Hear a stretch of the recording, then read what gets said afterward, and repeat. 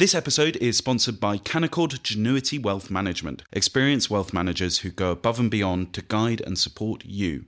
Can-do is more than just an attitude. It's navigating today for a brighter tomorrow. Visit candowealth.com.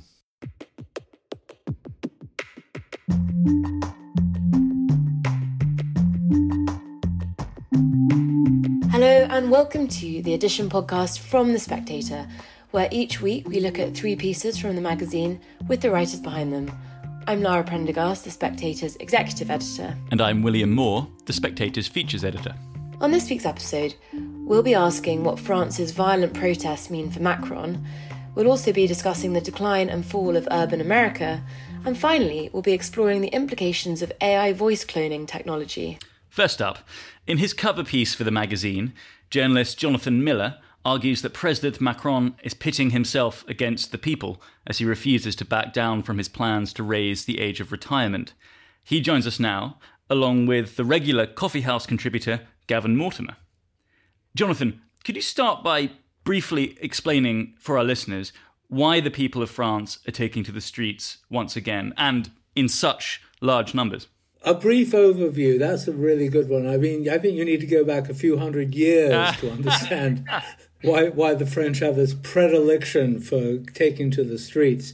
But the proximate cause of this particular row is Macron's ambition to reform the retirement age in France, which is very generous and which is not really sustainable in a country that owes 3 trillion euros. Nevertheless, he's not a particularly well-loved guy. He was re-elected president last year, but with a narrower majority than in his first election. And then the National Assembly, which is the French parliament, he failed to get a majority in the Assembly, which means that the Assembly is now rebellious and refused to pass this retirement reform, following which there was a vote of confidence in the government, which it narrowly won, and the government imposed this reform by decree, which is a peculiar constitutional privilege they have, and people are furious and have taken to the streets. And you have the usual, the unions, the syndicats, who represent some of the most privileged workers in France. You have this extreme left-wing troublemaking faction that comes out and attaches itself to every passing demo, often with violent consequences. You have the kind of high school and university students who've joined in the demonstration out of a sense of solidarity. And then you have the police, whose role in this is to be abused by more or less everybody until they finally lose patience. And then you had, of course, the stars of this show, I think the rats of Paris, who have profited by the strike of the garbage collectors and have been eating better probably than ever. Gavin would know more about that than I would. Well, I'm one of the fortunate ones here because, in fact, the bin strike, which is now over, but it only affected certain arrondissements. And as luck would have it, it was the poshest ones. So where I live in the south of the city, our bins were collected as normal. So I haven't seen many cat-sized rats, but I hear they are out and about, as Jonathan said. I presume the rats hang out at the restaurants Étoilé by Michelin to assure that they're getting the best nourishment. It's got a ratatouille's revenge. Yeah. Yes. Well, Gavin, you've been writing about the protests for our website Coffee House. I wonder what have you encountered going along to some of these protests? I mean, what have you sensed in reporting it for us? Well, firstly, just to pick up on a point that Jonathan made, which I think goes to the heart of this. We're talking about the election last year. In the first round of the election, only about 9.5 million people voted for Macron, whereas you had 20 million voted combined for Le Pen, Jean-Luc Mélenchon of the far left, Zemmour for far right, and then Jadot, the Green candidate. And then in the second round, Macron beat Marine Le Pen by 18 million to 13 million. But roughly half of that number voted for Macron because they didn't want Le Pen. So Macron's voter base is about 9 million. And then if you bear in mind that 45 million people in France are eligible to vote, 1 in 5 voted for Macron. And so there's an awful lot of people, the majority didn't vote for Macron.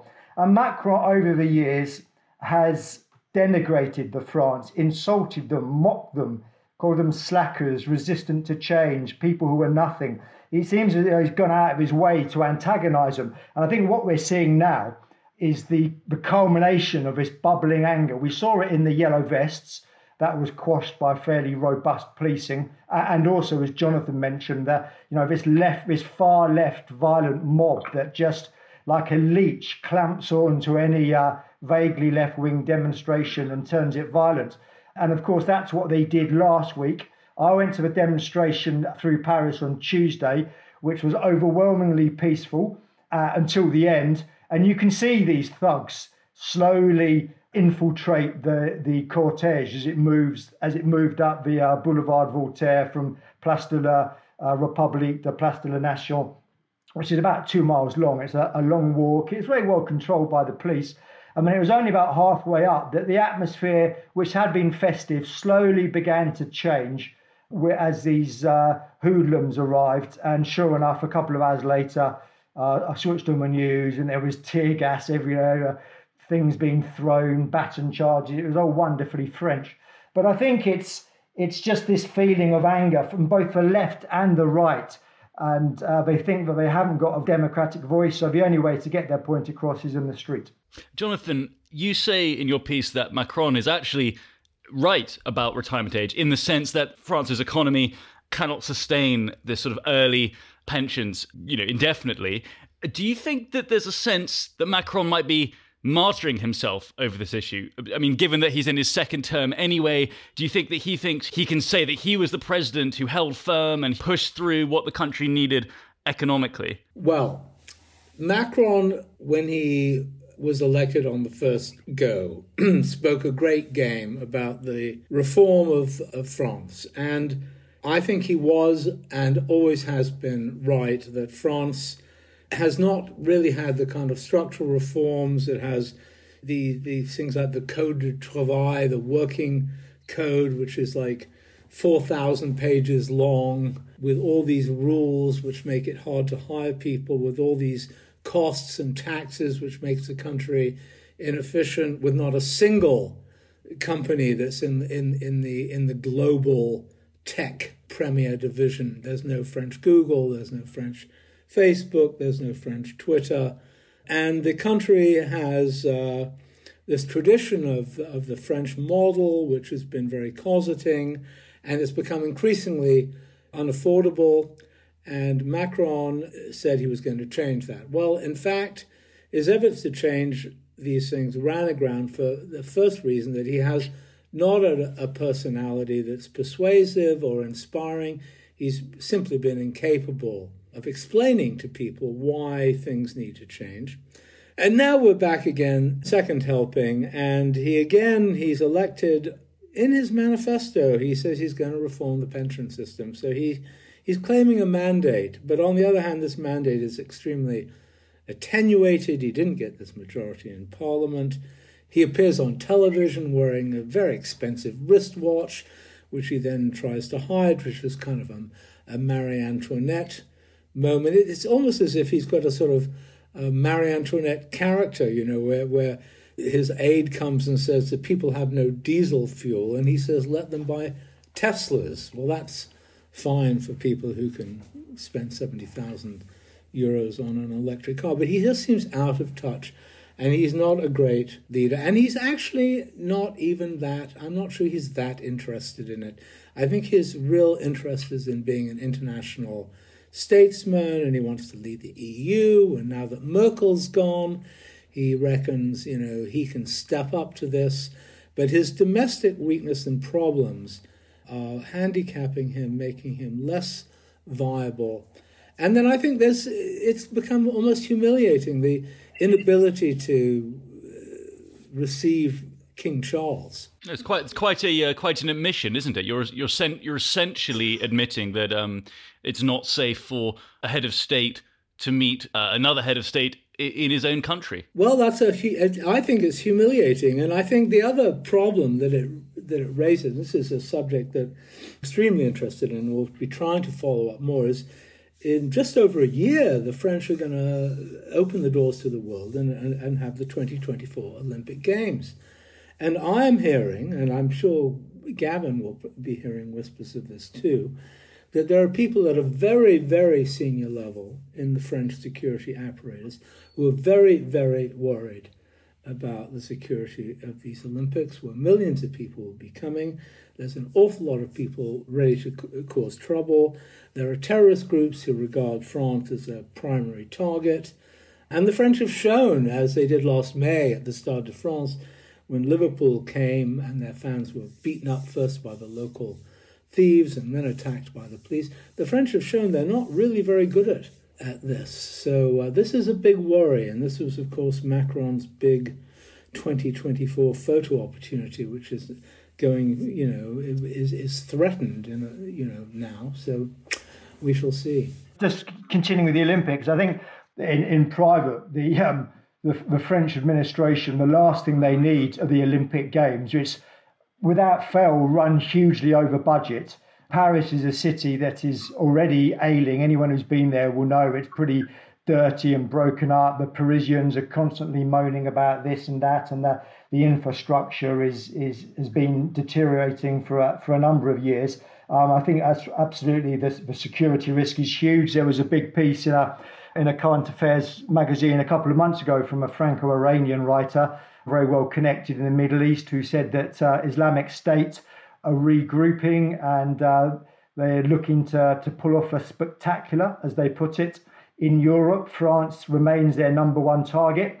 There will be nothing more spectacular than the Olympic Games. So this is an added problem for Macron. And also just something else, we shouldn't forget, of course, that Macron is a very inexperienced politician. He sold himself as this wise statesman. But of course, he really only went into politics in 2012 as a junior advisor to Hollande, and then quickly worked his way up. But he's never exposed himself to something like PMQ. He hasn't grown up in the far more rumbustious British politics. And so I think we're seeing that now, this callousness of Macron is one of the reasons why he seems to be unable to control France. I think that's absolutely right, Gavin. I think he is not really an adept politician. He became kind of president sort of by accident, and he was never elected so much as a mayor or a conseiller municipal, a councilman, before he was elected president.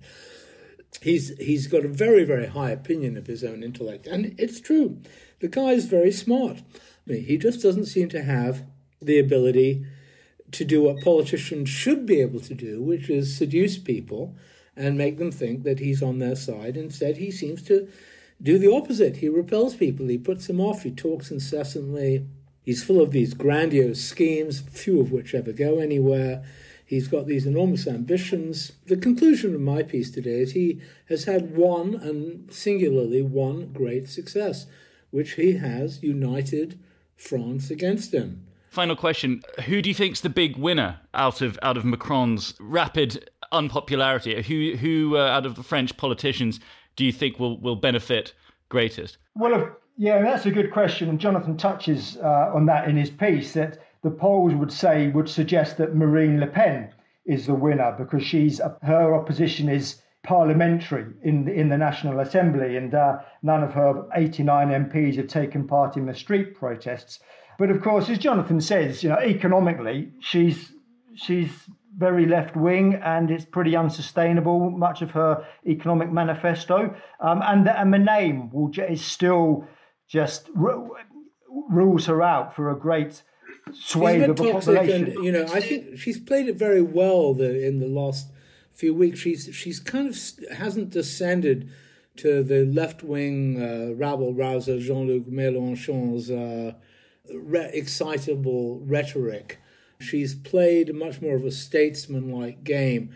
But politically, she is this paradox of really quite left-wing. Her economic politics are not particularly distinguishable from that of the French left.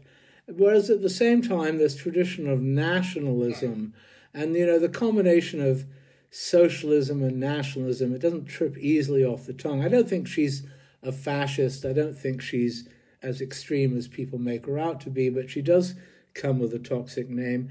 And she does seem to be the big winner, as Gavin says.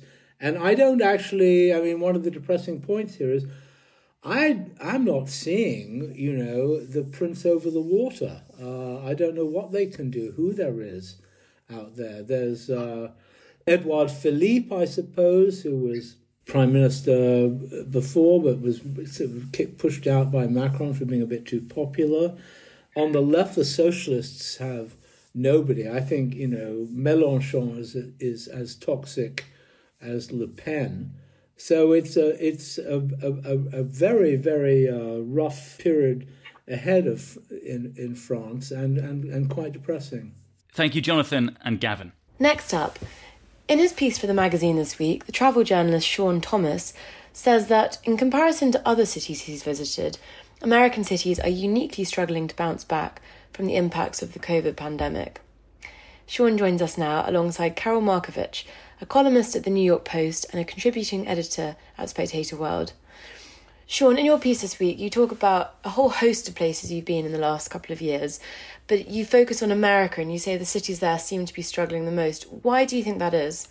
Well, I went to a bunch of American cities, but there are three in particular which stand out because they represent three of the different problems that I think are facing urban America. I chose New Orleans, Los Angeles, and Denver, Colorado.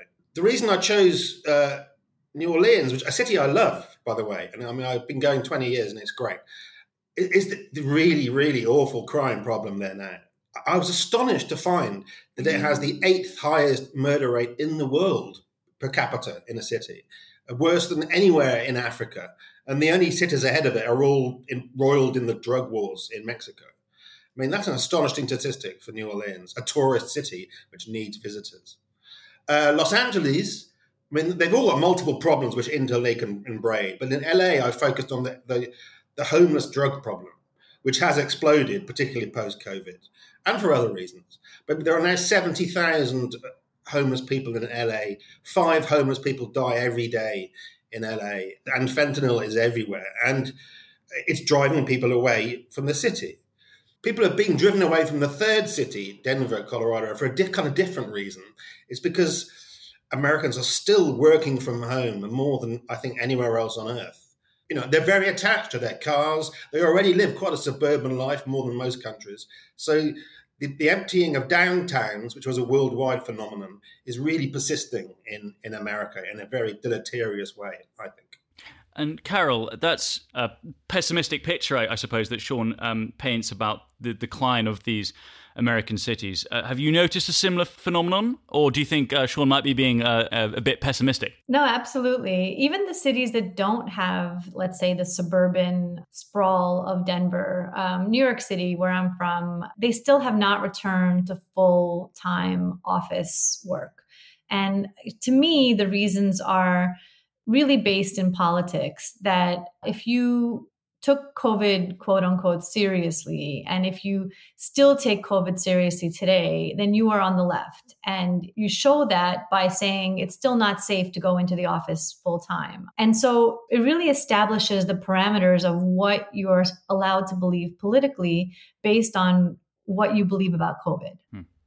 So, Karol, you wrote a piece for the Spectator World edition about the sort of movement of Americans into Florida. So right. When people are leaving these cities that Sean describes in his piece, such as in New York, is it Florida? Is that the main place they're going? Are they also going to other places like Texas and so on? Or is it? Well, so what I immediately noticed about Sean's piece is, I think if you went to Miami, it's really a different type of city experience right now. That doesn't mean that Miami doesn't have homelessness or doesn't have crime. It does.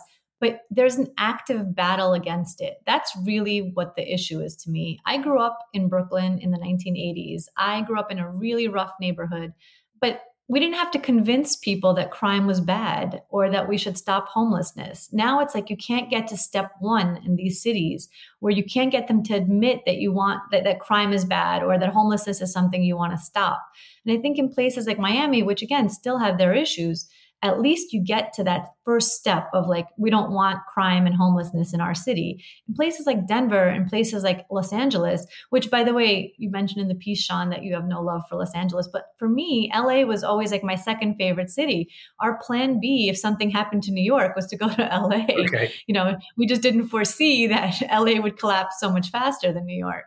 It is shocking. Can I just say that actually there was one city I went to, which I thought was doing really well, which is Nashville, Tennessee, which is experiencing a boom. People are coming in from New York and Los Angeles and Tennessee. Tennessee in general is doing quite well, I think. But Nashville, they said, we've got too many people coming in. And you can see it. The downtown is really busy. There are buildings going up. So it isn't universal across America. But it's these towns further south are doing better.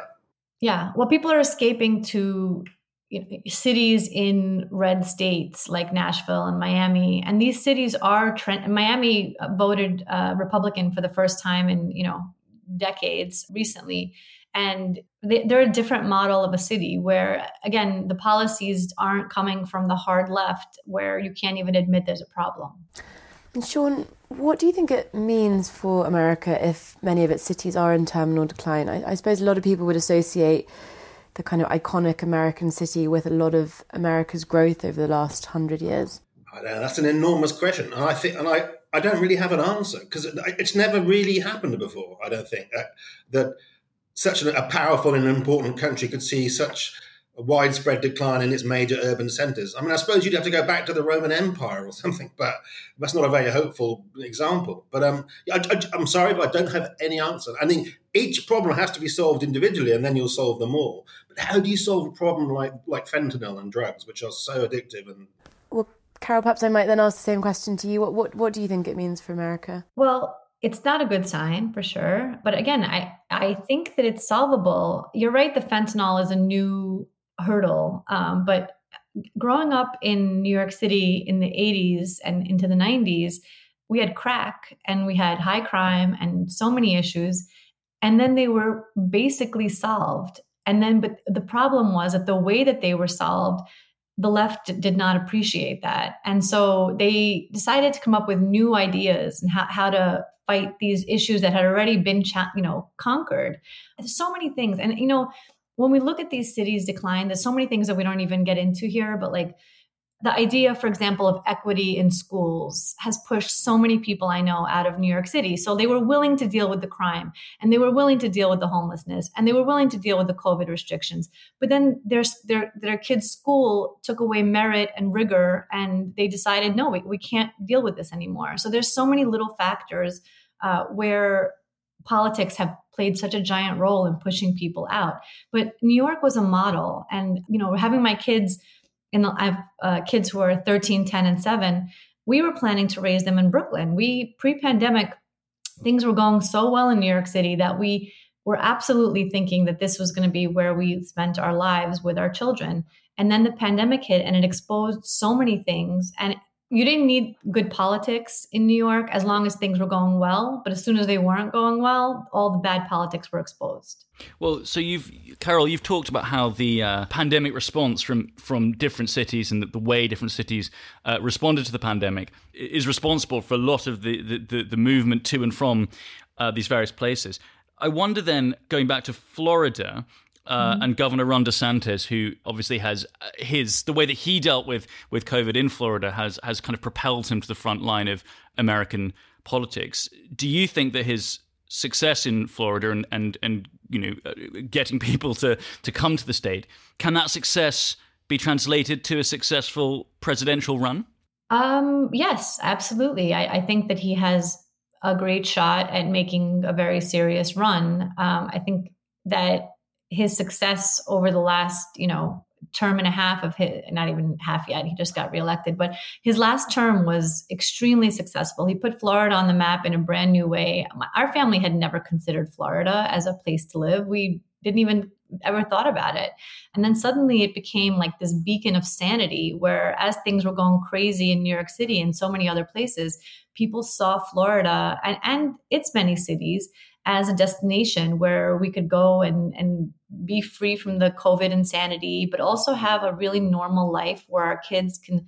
I didn't have to worry as much about my children here because so many things about Florida just fostered a normalcy that had gone away from New York and other places like it. But DeSantis has to beat Trump, doesn't he? That's a big hurdle.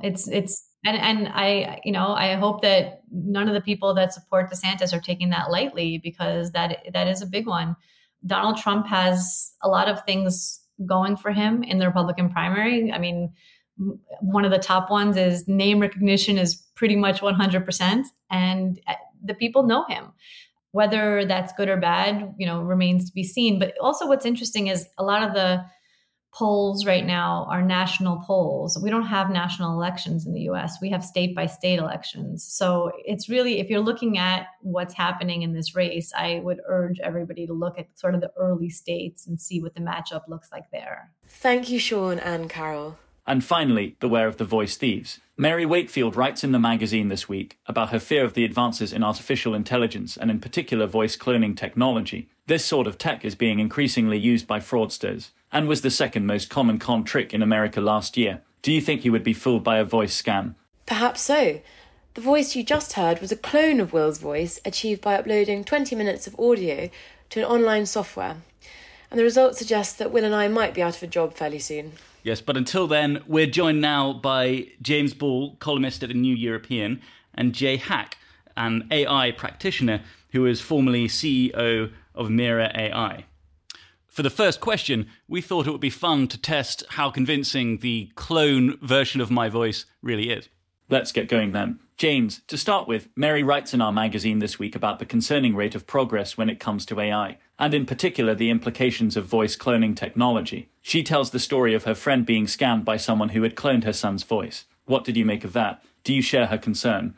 I think you'd be insane not to share her concern. There's quite a lot of these scams. There's, I've been targeted by ones that text you going, "Mom, I've lost my phone," which did make me wonder which of my friends had me saved in their phone as Mom. But voice is obviously far, far more convincing than text. Now, as Mary's piece said, the piece sort of quite quickly, the voice quickly lost convincingness when it didn't really know very much about her son and couldn't really answer questions, etc. So once a bit of suspicion's there, everything changes.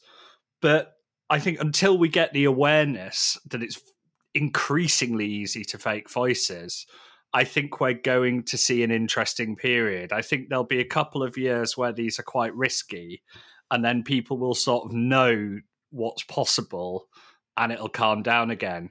But it is impressive that I've seen demos where you can play a minute of someone's voices about the time I've spoken now, and it can do quite a convincing facsimile. Speaking of convincing, James, you may be interested to know that first question was not me asking it. that was a voice deepfake that we made in advance to see if it would work, and it seems to have passed the first test. It did. Yes. Jay, you work in the field of AI, and on your Twitter feed, whilst you often are marvelling at the progress of AI, it's also fair to say you're fairly cautious about its impacts. Can you take us through your own understanding of where we're at the moment with AI and where it might go in the coming year or so? Sure. I think what we end up seeing a lot of the time, especially the things that end up getting circulated online, are just the very top, maybe 5% of the outputs. So if you were to take some of this voice software and try and create an output, it's not going to sound as good as like the Kanye West, rapping over some type of child nursery rhyme or something along those lines that, a large percent of the outputs end up being something that's not actually that good. That being said, it's very easy to see there's a clear line of sight towards these things being incredibly good and even resolving a lot of the issues that James called out a second ago, where I think there's a very good reason to be concerned about the usage of these in things like hacking contexts or people using it to somehow mislead other people. And I think it's probably the case that, it's sort of a one-way door.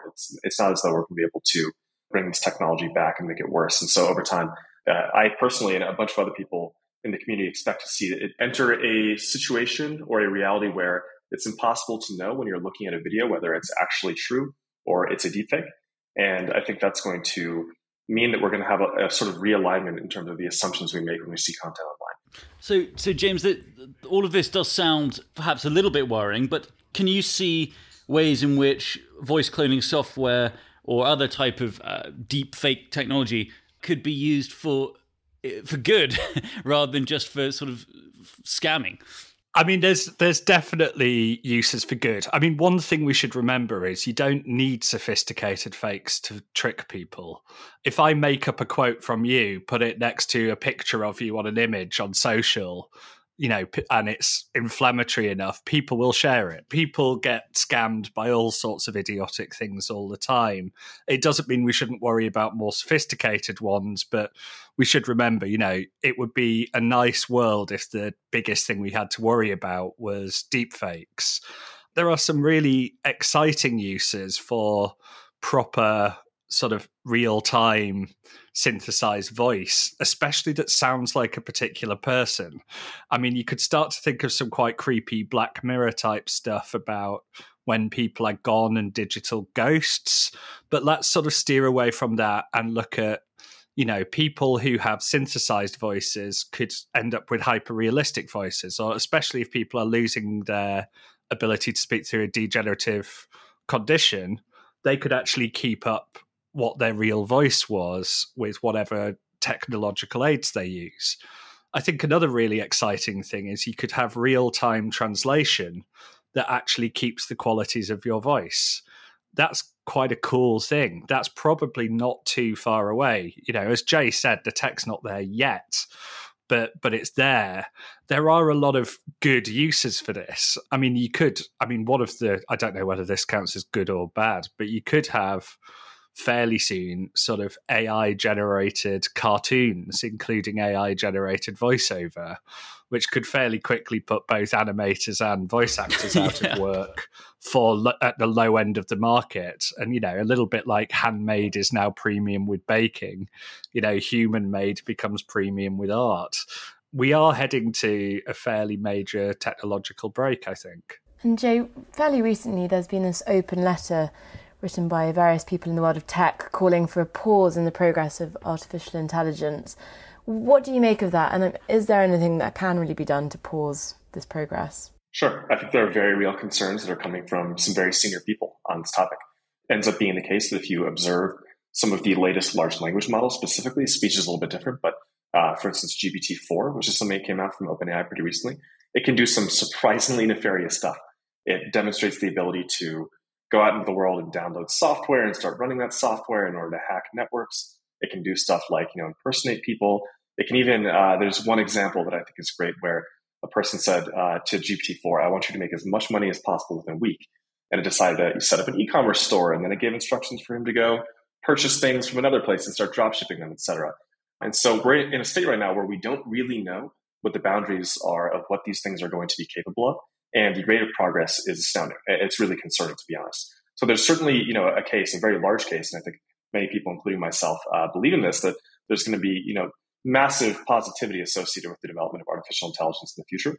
But it is, simply the case as well that we don't know what it's capable of doing on the downside. And I think it's worth, us sort of as a society taking a pause, saying we need some type of better guarantee that we are not going to be introducing some type of nefarious agent into the world that's going to end up nuking our society or doing something very negative like that. And James, do you worry at all about the military or perhaps weaponized capacities of AI? If countries such as Russia or perhaps China develop sophisticated AI programs, could we see a scenario in which yes, we have a sort of militarization of AI and a kind of bit of an arms race, I suppose? I mean, yes and no. I mean, when you look at targeting systems or a lot of weapon systems now, that are far more of the calculation and the work is done by the technology than by the human already. The sort of general principles are a bit more advanced there. It's sort of AI assists decision making, but humans do the targeting. You could do a very optimistic side where the better the technology for avoiding civilian deaths, etc., you might actually get it to be more restrained. In the case of, say, the US military, some of the calls made by humans with the current tech assessment, I think, AI is a tool. It's the classic thing of, you can use a hammer to stove someone's head in or to build a shelter.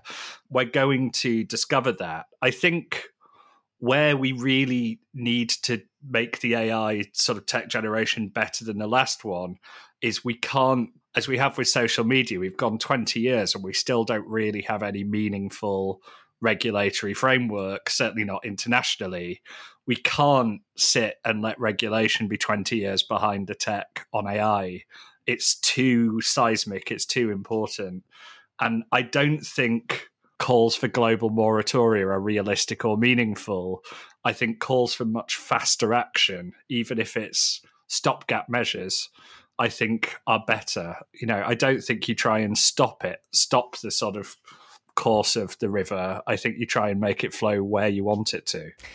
Thank you, James and Jay. And that is everything this week. As ever, if you've enjoyed the podcast, do pick up a copy of the magazine to read everything we've talked about. I'm Lara Prendergast. And I'm William Moore, and we hope you'll join us again next week.